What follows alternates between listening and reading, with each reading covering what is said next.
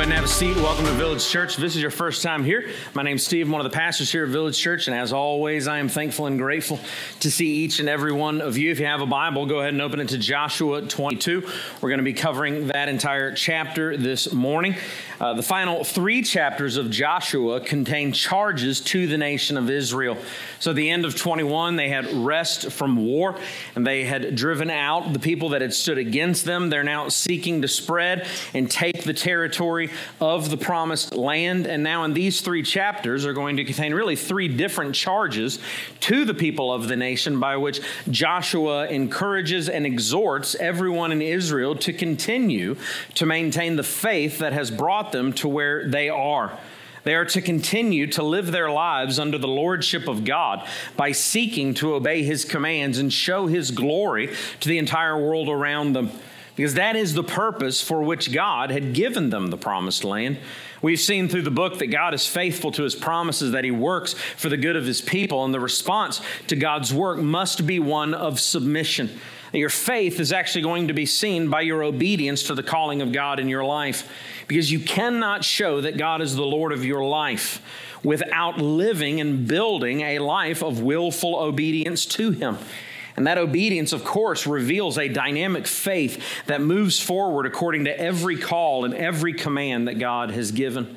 It's through building dynamic faith that we live the life that God has called us towards. But it is not about how showing great we are. It's not about how showing how pioneering you are. Rather, it is about showing the worth and the value of God in our lives. Your faith is only going to be as powerful as the one in whom that faith is anchored.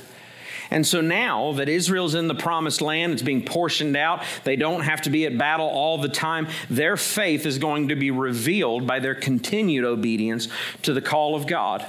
Because God is explicit about what He wants from His people. I see people in life trying to follow God, trying to obey the commands that God has given, and I see people fail in two regards. The first one is just simple disobedience. It's not complicated at all.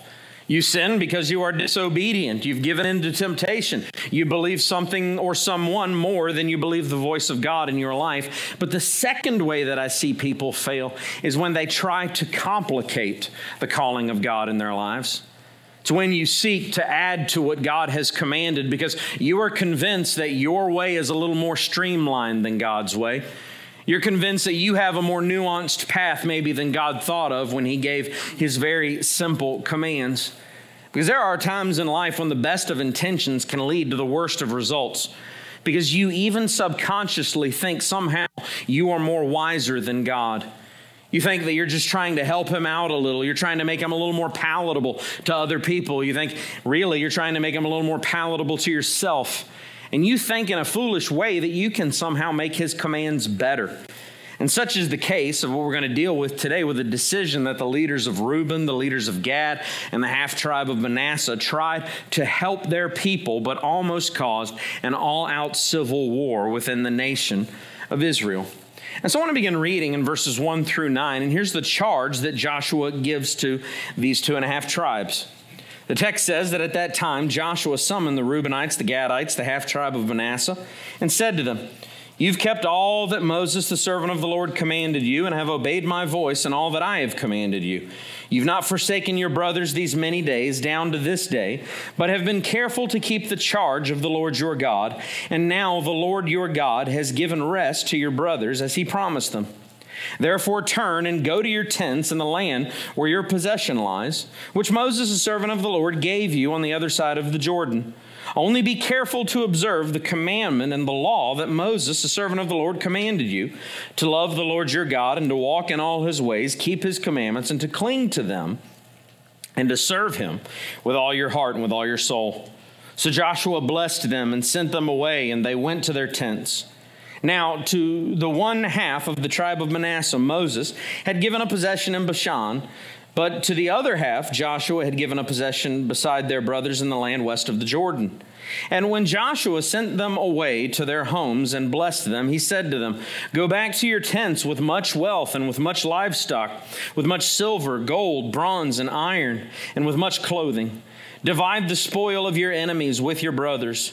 So the people of Reuben and the people of Gad and the half-tribe of Manasseh returned home, parting from the people of Israel at Shiloh, which is in the land of Canaan, to the land of Gilead, their own land, of which they had possessed themselves by the command of the Lord through Moses. Number one this morning, you need to see that the reward for obedience is worth the sacrifice. The reward for obedience is worth the sacrifice. Here's a blanket rule of life that's very simple. Obedience leads to blessing. You need to realize that is a natural law that God has given, the way that the world works, but it's also a special revelation that God has given through His Word. And He looks to these tribes and He says, "You've been obedient, therefore enjoy the reward for your obedience." And He speaks directly to these 2.5 tribes as they go back across the Jordan to the plains on the other side of the river, where they had collectively decided that they would spend their days after the conquest of the promised land. Moses had given charge to these people. He had foreseen that possibly they were asking for that land so that they would not have to cross the Jordan, so that they would not have to fight the battles that stood before all of Israel. And Moses had commanded them and said, "You must go with the nations, all the men of battle, and you must fight with your brothers to take the promised land. And only when rest is given by the Lord do you then have the ability to go back over." And it required faith for these men to do that. They had to leave their families for long periods of time in order to engage in battle, in order to be obedient to the calling of God in their lives. But they had done it. And now comes the time to which Joshua releases them. He says, "Now we've had rest from battle. Go back to the land. And because of the faith that you have exhibited through your action, God will bless you." He sends them back and he says, "You're going to have plenty. The promises of God are yours." But note what Joshua also says. He says, "Do not become unfaithful." The only way, just so you know, a little secret tip, the only way to avoid being unfaithful is to be faithful. And so God tells them, be faithful to the promises of God. Keep the word of God in front of you. Love Him, and you love Him by keeping His commandments, and you keep His commandments by being faithful to everything that God has called you to.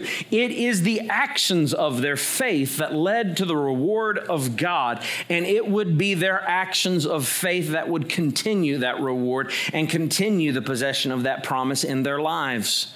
Joshua says their land contained wealth because that was the reward that God had given them for their sacrifice. And I've said it many times. God sees the sacrifice that His people make to remain faithful to Him in a world cursed by sin, and God blesses it. God always promises reward for those that are faithful to Him.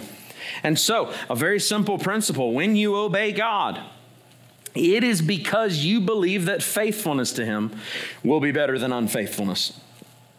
And the opposite of that is true.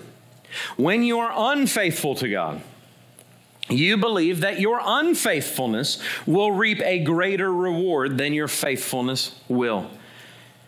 Two completely polar opposite realities, but not complicated at all, is it? Faithfulness and unfaithfulness both seek a reward, even though those rewards are opposite, and only one of those rewards will be true.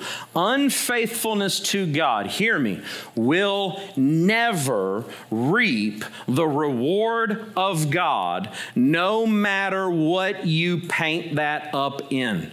No matter what you excuse it by, no matter what issues you have in your life by which you think less faithfulness to God is required of you because you've had this happen in your life, or because you've had that happen in your life, or because this person hurt you over here, or because you experienced this tragedy over there, God still looks to you and says, "Do you want my reward? Then be faithful to my commands."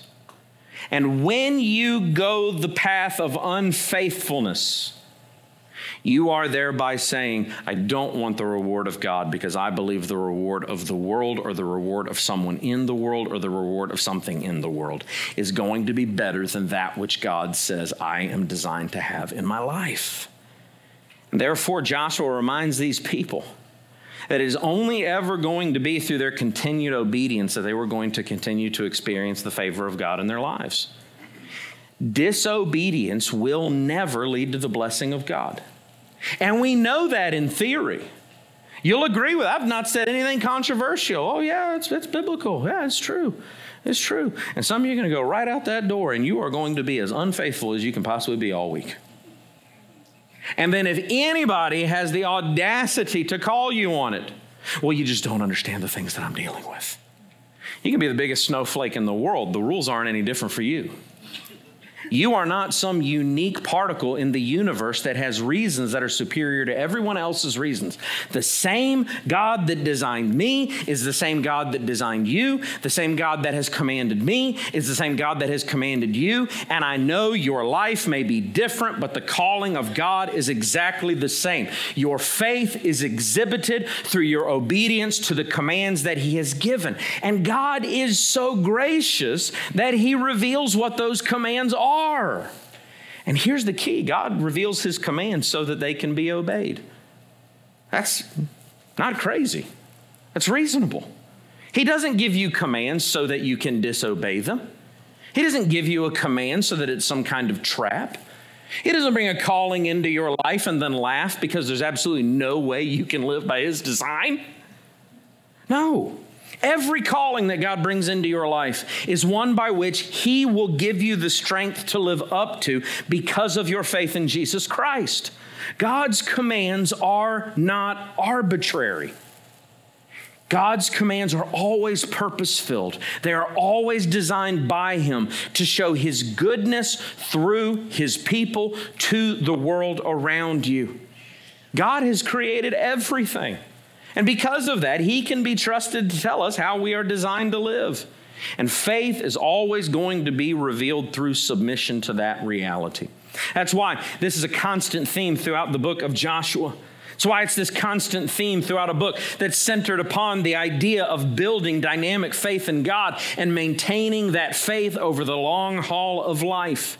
In Joshua 1:8, he kicks off the book by both commanding obedience and defining the result of that obedience. He gives us the theme. He says, the book of the law shall not depart from your mouth, but you shall meditate on it day and night, so that you may be careful to do according to all that is written in it. For then you will make your way prosperous, and then you will have good success. If you do this, then you will have that. Is that complicated? It's difficult. I didn't say it was easy, but it certainly isn't complicated. If you want the promises of God, obedience will light the path towards them. But then in Joshua 5:6, the opposite is explained. For the people of Israel walked 40 years in the wilderness until all the nation, the men of war who came out of Egypt, perished because they did not obey the voice of the Lord. The Lord swore to them that He would not let them see the land that the Lord had sworn to their fathers to give to us, a land flowing with milk and honey. If you are unfaithful, you will not receive the promise. If you are unfaithful, the path to the promises of God will be dimmed for you. You won't see them. If you want the judgment of God, disobedience will obscure the path to His promises and lead you down the road of condemnation. God is not arbitrary. God graciously gives us His commands so that we will see the path that leads to His glory. The path to God's kingdom is faith that is revealed through obedience. There's no other way. Disobedience never leads to blessing, but you will try to convince yourself of that. All of you will at some point or another. You will try to convince yourself that your situation is so unique that you have to go into sin just a little bit more so that you can get the promise of God.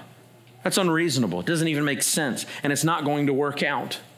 You want instant gratification, and you believe somehow God is holding out on you because he's not delivering his promise fast enough, or he's taken something away that you wish he hadn't taken away, and you believe that that excuses you to be unfaithful to God in some way. And so you start to reason it out.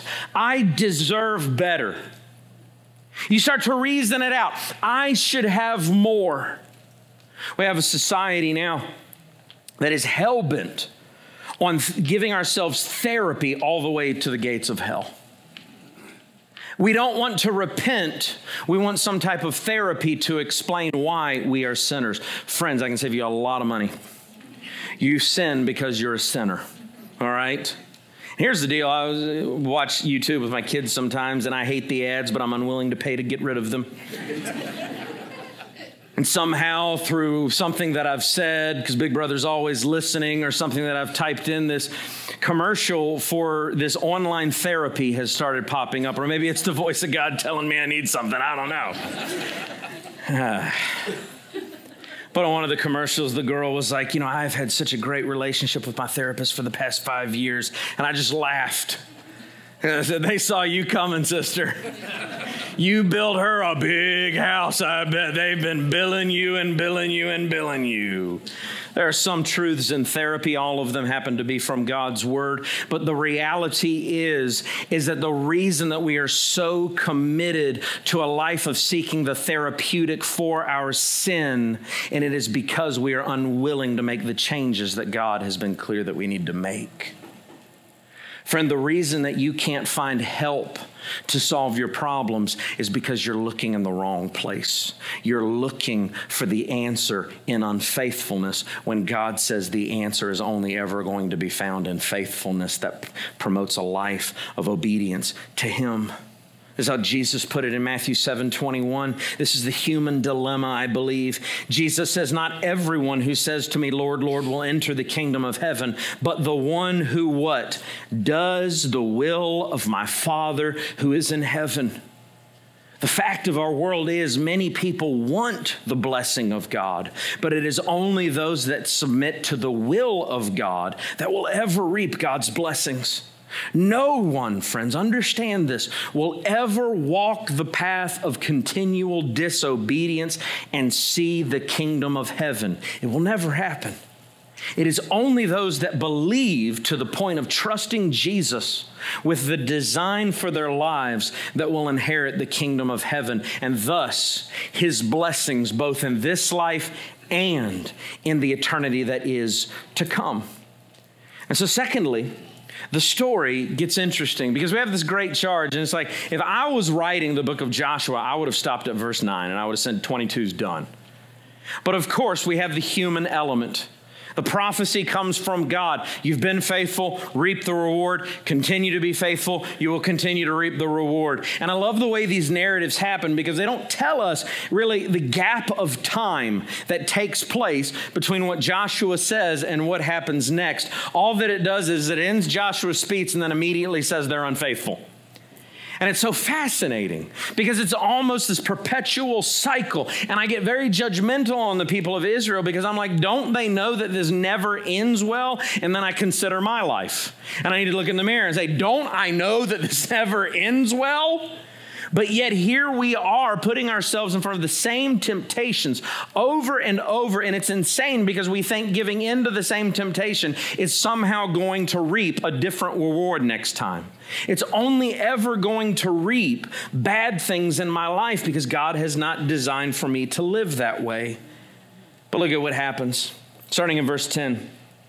And when they came to the region of the Jordan, that is in the land of Canaan, the people of Reuben and the people of Gad and the half-tribe of Manasseh built there an altar by the Jordan, an altar of imposing size. In the original language, that just means it's a big old altar.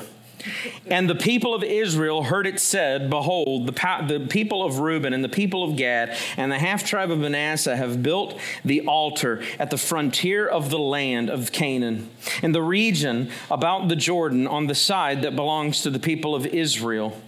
Don't you just wish they'd just sat on the other side of the river? And when the people of Israel heard it, the whole assembly of the people of Israel gathered at Shiloh to make war against them. I think it's a fascinating narrative because we're very quick to almost excuse it, to say that seems like an overreach, but it's not. Skip down to verse 16. The people have gathered, and they're now accusing these 2.5 tribes. Verse 16, thus says the whole congregation of the Lord, what is this breach of faith that you have committed against the God of Israel in turning away this day from following the Lord by building yourselves an altar this day in rebellion against the Lord?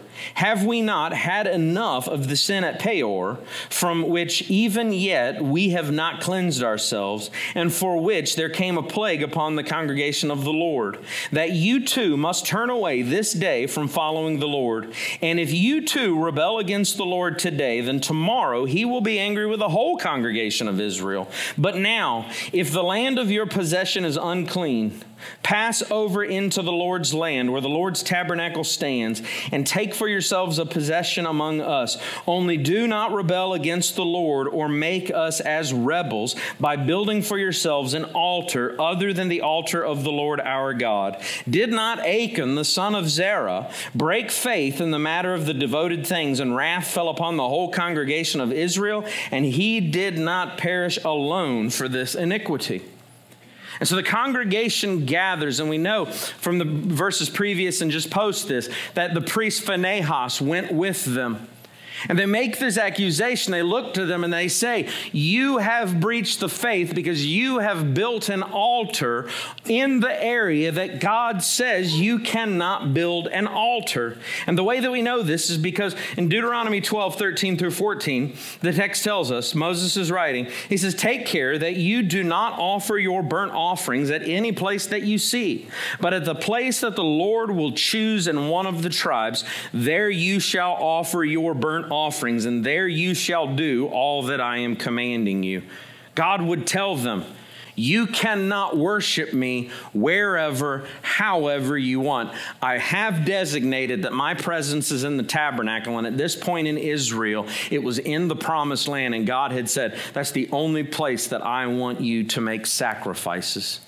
And for whatever reason, the 2.5 tribes had built this imposing altar on the other side of the river. The nation of Israel comes to them and says, your reasons don't matter. You have done something that is against the Lord. And number 2, understand what God demands is more important than what you intend.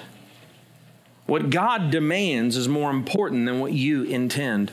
We live in a culture right now that will try to condition you to understand that intentions matter more than actions. It's not true. It's not true at all. Your actions matter. And so very quickly in our culture, what we do is we'll see somebody commit some type of heinous sin. We'll see somebody commit absolutely wicked sin that hurts other people, tears other people down, ruins God's design, creates victims, and we will try to give that person therapy because the reasons why they did it matter more than why they did it. Ask the victims if that's true. The content of what you do always matters to God. Your intentions are not lords that must be submitted to. Some of you believe that you are condemned to just follow whatever motivates you day by day. However I feel, if I feel this way, I do that. If I feel that way, I do that. I'll get around to obeying God when I feel like it. You're creating a false God. And that false God is your feelings. Your feelings do not trump the commands of God. Doesn't take long, as I said, it seems, by the narrative's chronology for things to go off the rails with these 2.5 tribes. Narrative purposefully reads as though it all took place soon because it teaches us something about the human condition. God calls us to faithfulness, but we have this default mode that always tends towards sinning against God.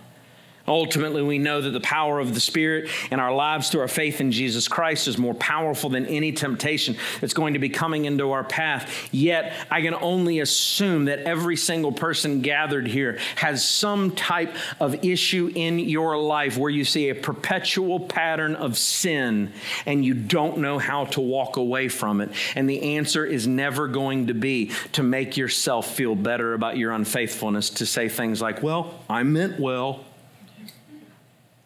That's what we'll do because we want to excuse ourselves. God would tell them, you're supposed to sacrifice here, but they want to sacrifice over there. Now, we can only assume because the text doesn't really tell us a clear picture of why they did it, but my assumption is that it began with just geographical ease. It's not easy to get across the Jordan River.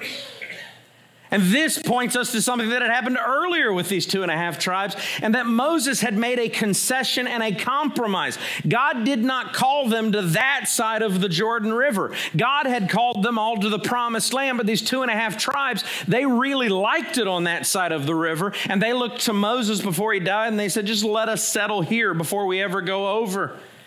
And we know that the narrative, and I've talked about it earlier in the book, but Moses looks to them and he perceived what they were trying to do, and that was that they didn't want to fight in Canaan. So Moses looked at them and he said, look, if you want to stay here, I'll let you stay here. But God says, you've still got to go fight. And they had been faithful to that. But they had removed themselves from the promised land. They were settling on the other side of the Jordan. And very quickly they settled into a leisurely life by which they didn't want to have to go over the river for their worship. It's my assumption the text is not clear on that. But it does show us something about the human condition. Because word reaches the rest of the nation, and they're taking it very seriously where we might actually excuse their actions. Their perceived disobedience, as I said, almost brings all out civil war because this is no small offense. But our modern sensibilities, I think, often struggle to comprehend this. Oftentimes I'll see people that are reading Old Testament narrative and they'll see God bring great judgment onto people for their sin. And they'll be like, was it really a big deal? I mean, isn't God kind of overreacting? I can tell you very clearly, that's never the voice of the Holy Spirit in your life. That's the voice of sinful flesh. Because you know that your sins are even worse than that. And so we tried to kind of bring God down to a level where he would respond the same way that we would respond. And he would listen. Well, why were you unfaithful? Okay, well, I understand. Well, don't do that again. The way some of you parent, how's that working out? In our culture, many of us are conditioned to seek to empathize with the guilty more than we understand the wrath of the authority. And that is not to our benefit. Scripture treats the worship of God as a serious issue. Here's what you need to receive from this. God is not to be worshiped however you see fit. We want everything to be built around our preferences, our personalities, our love languages, whatever it is. But the foundation for worship is not about what you prefer, nor is it even about what you are comfortable with. The foundation of worship in Scripture is about the object of worship. If God is worthy to be worshiped, then you must form your worship around His preferences before you ever take into consideration your own. And that's why I think this text gives us an amazing principle. And that is that we must always be open to correction from the wisdom of leaders. And I can tell you that's a tough issue for me because I'm a leader in the church. And sometimes I have to correct people. And sometimes you're really great about it. You're like, oh, okay, I understand. And sometimes you're just so mean. Sometimes you don't receive the correction very well at all. And typically, I don't want to correct anybody. You have no idea how apathetic I am about your lives. I'm not looking for anybody to correct. I just want to be left alone most of the time. But God's given me a word, and his word is clear, and his word is true. And if you go outside of the bounds of what God has called you towards, or what God has called his church towards, well, it's the responsibility of the pastors to kind of insert ourselves in what we hope will be a helpful way. And I love it when God brings our hearts together and repentance comes out and we can join together in unity. And I hate it when God gives us the wisdom of his word and you reject the clear counsel of God's word. Because it's only pride that ever leads you there, and pride is the foundation of bad worship. Keep in mind that this is a nation that had experienced the severity of God's judgment for sin. And the sin of those within the camp, they mention two instances in the passage that we've read. They first mentioned the sin of Peor. And I didn't read the text that says that Phinehas the priest was with them. We'll get to that in a minute. But Phinehas the priest is with them. And I think it's because he was specifically involved in what happened of the judgment of God at the sin at Peor. Because the nation of Israel, during their time of wandering, had gone into a land where Baal was being worshipped. And some of the men of Israel began mixing with the women of this pagan nation to the extent where they were having sexual relations that were actually involved in the worship of Baal. And so God sends a plague of sickness to the nation of Israel. And people are getting very ill and people are dying. And God goes to Moses and he says, this is what is happening and you must lead the people to repent of it. And as this is going on, somehow, the text is very unclear in Numbers 25 of how they knew that this was going on. But a man of Israel flagrantly and flamboyantly grabs one of the foreign women and goes into his chamber to engage in relations.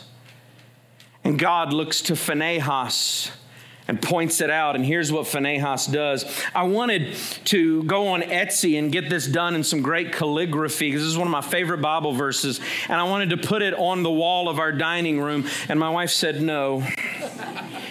Pray for her. It's God's word.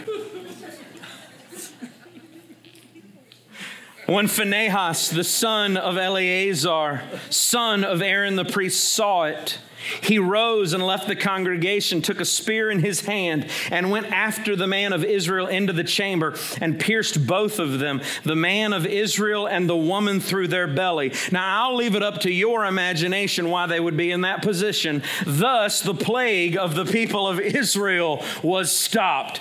God does not trifle with sin. Why do you? The Lord was pleased by what Phinehas did. How do I know that? Because he stopped the plague. What Phinehas did was good. And so it's important to understand that Phinehas is here, and he is not what many of you might envision of a priest. And all his priestly garb, his very soft hands, his quivering little voice. Oh, Phinehas is a killer, all right? He can throw a spear with accuracy. 2 with 1 is a great deal every time, all right? So Phinehas is not a figure that anyone wanted to trifle with, and I think that's why they sent him specifically. But the problem that many of us face in our culture is that we want to worry about our intentions above everything else. Friends, no, if you have sin in your life, you do have to deal with the motivation for that sin. But the reason you deal with the motivation is so that you can repent, not so that you can feel better about your sin. Yes. It is never an adequate excuse. You deal with the disobedience regardless of the reasons. As been said many times, the road to hell is paved with good intentions. Also keep in mind, this is why leaders exist. Even if the intentions of these tribes were good and what they did, they needed the correction of their leaders to both inform and humble them to learn. So often in our belligerence, the wisdom of those that know better is ignored to our ruin. When you begin to defend yourself by saying foolish things like, well, they don't understand me. Well, they don't know why I did what I did. Certainly they may not know why, but the why is never what's going to kill you. It's the what. And sometimes you need to humble yourself to listen to people who've been down the road a little further, who might have a little more wisdom than you and all of your godness may have.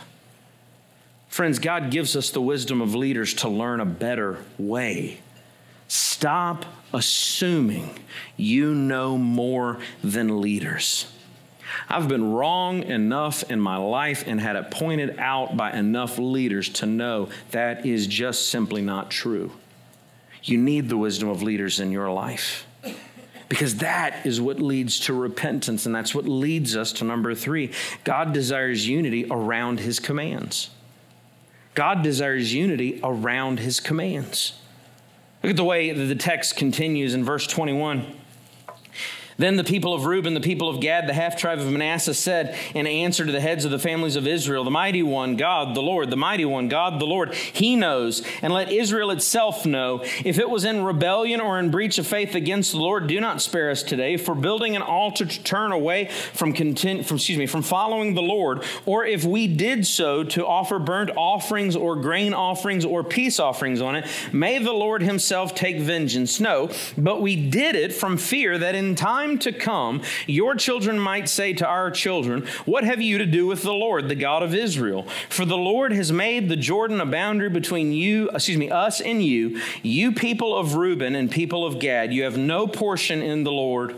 So your children might make our children cease to worship the Lord. Therefore we said, let us now build an altar, not for burnt offering, nor for sacrifice, but to be a witness between us and you and between our generations after us, that we do perform the service of the Lord in his presence with our burnt offerings and sacrifices and peace offerings. So your children will not say to our children in time to come, you have no portion in the Lord. And what then happens is they defend themselves and say, well, we weren't building it so that we can offer sacrifices on it. It's pretty weak. If you build a grill, you tend to want to make burgers. But the nation looks and they come up with this contrived reasoning where they say, we weren't building it to make sacrifices because we know that sacrifices can only be made in the presence of the Lord in the tabernacle. We were actually doing it so that in generations to come, our nation, our tribes rather, won't forget who they are, and your tribes will have a monument by which they can look to and not exclude our children from worship based on geography, that we're on the other side of the Jordan River. And this is where we begin to complicate things over and over, because the simplest answer to this would have been for these 2.5 tribes to actually settle in the promised land. And so you see that once you begin to compromise one thing, what happens? You begin to make decisions that lead to compromise here, that lead to compromise there, that lead to more and more compromise. And before you know it, you're accusing people that come to you and say, hey, I think what you're doing is not a good thing. And you're like, oh yeah, well, my children. It's like, what? I didn't even bring up your kids. Phinehas looks to them and says, all right, if you guys aren't going to make sacrifices on there will be no war.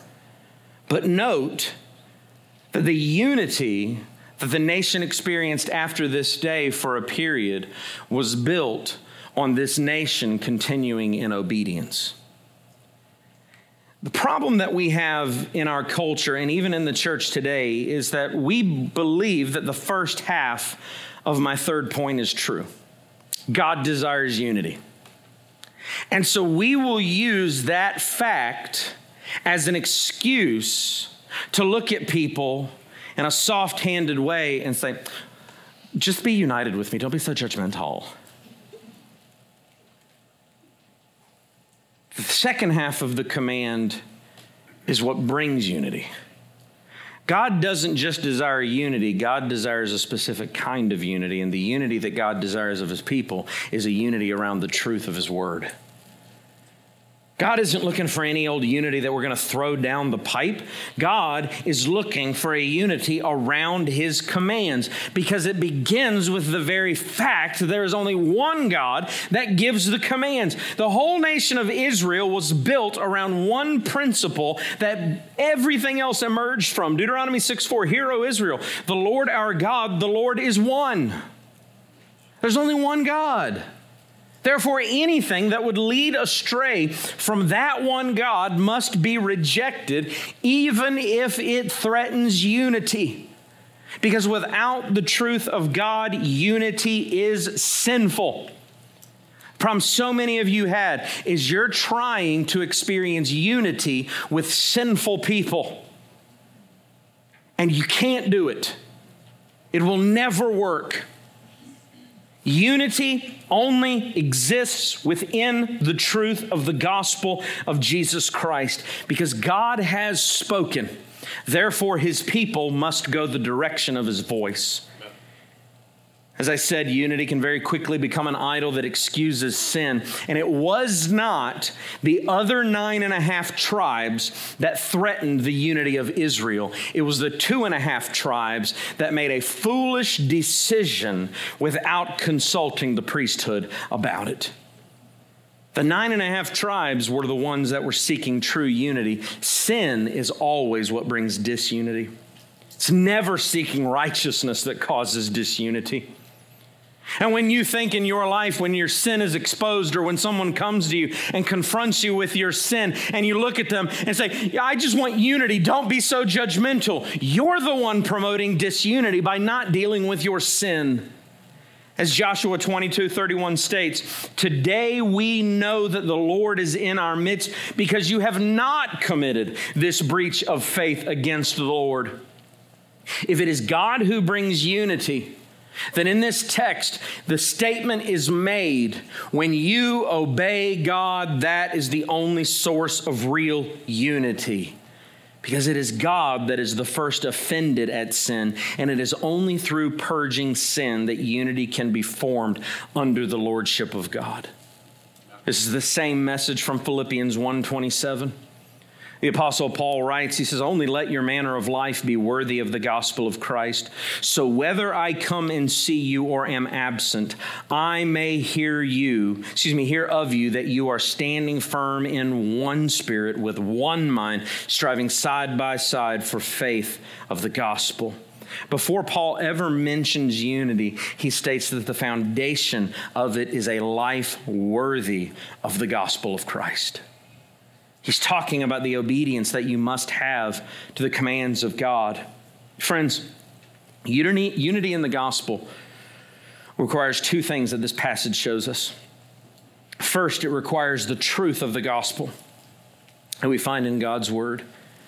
If you promote lies or error, then you are bringing disunity. Not the ones that expose lies.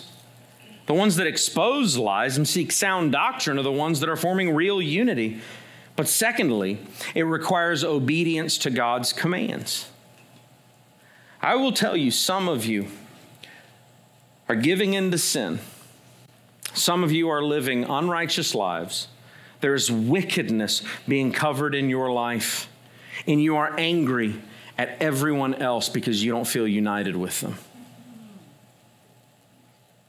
Friends, I will tell you, the best decision that you can make today is repent of your sin, trust the gospel, and go to those people and seek real unity through repentance. Not theirs, yours. Yes. They're not the ones being judgmental. You are. Judge with righteous judgment is what God said. This is how you stand firm in one spirit and one mind. It's always about Jesus. It's about his truth. It's about his lordship. That is how we flourish, and that is how we are united in reaching the world with the gospel. A few application points this morning. First, seek the reward through faithful obedience. If you want the reward of God, faithful obedience is the path. Turn from your sin, whatever it is. Whatever it is. God knows what it is. Turn from it today. What are you waiting for? Secondly, build a life on obedience, and your intentions will follow. Some of you are lorded over by your intentions, and you think you can only get your life right when you feel like it. Start obeying, and your heart's going to get there eventually. Amen. That's the way it works out. Thirdly, humble yourself to be correctable when you're proven wrong. It takes great humility, and it's only the gospel that humbles you through faith that you're going to have that type of humility. But when you're proven wrong, throw your defenses down. It's over. Be vulnerable enough to admit it. Be vulnerable enough in the gospel to repent. And that is where you'll find forgiveness. And that is where you'll find the life that God has waiting for you. Fourthly, unite around the gospel above all. There's many different types of unity you can find. There's only one that's worth anything. And that's unity around the gospel of Jesus Christ.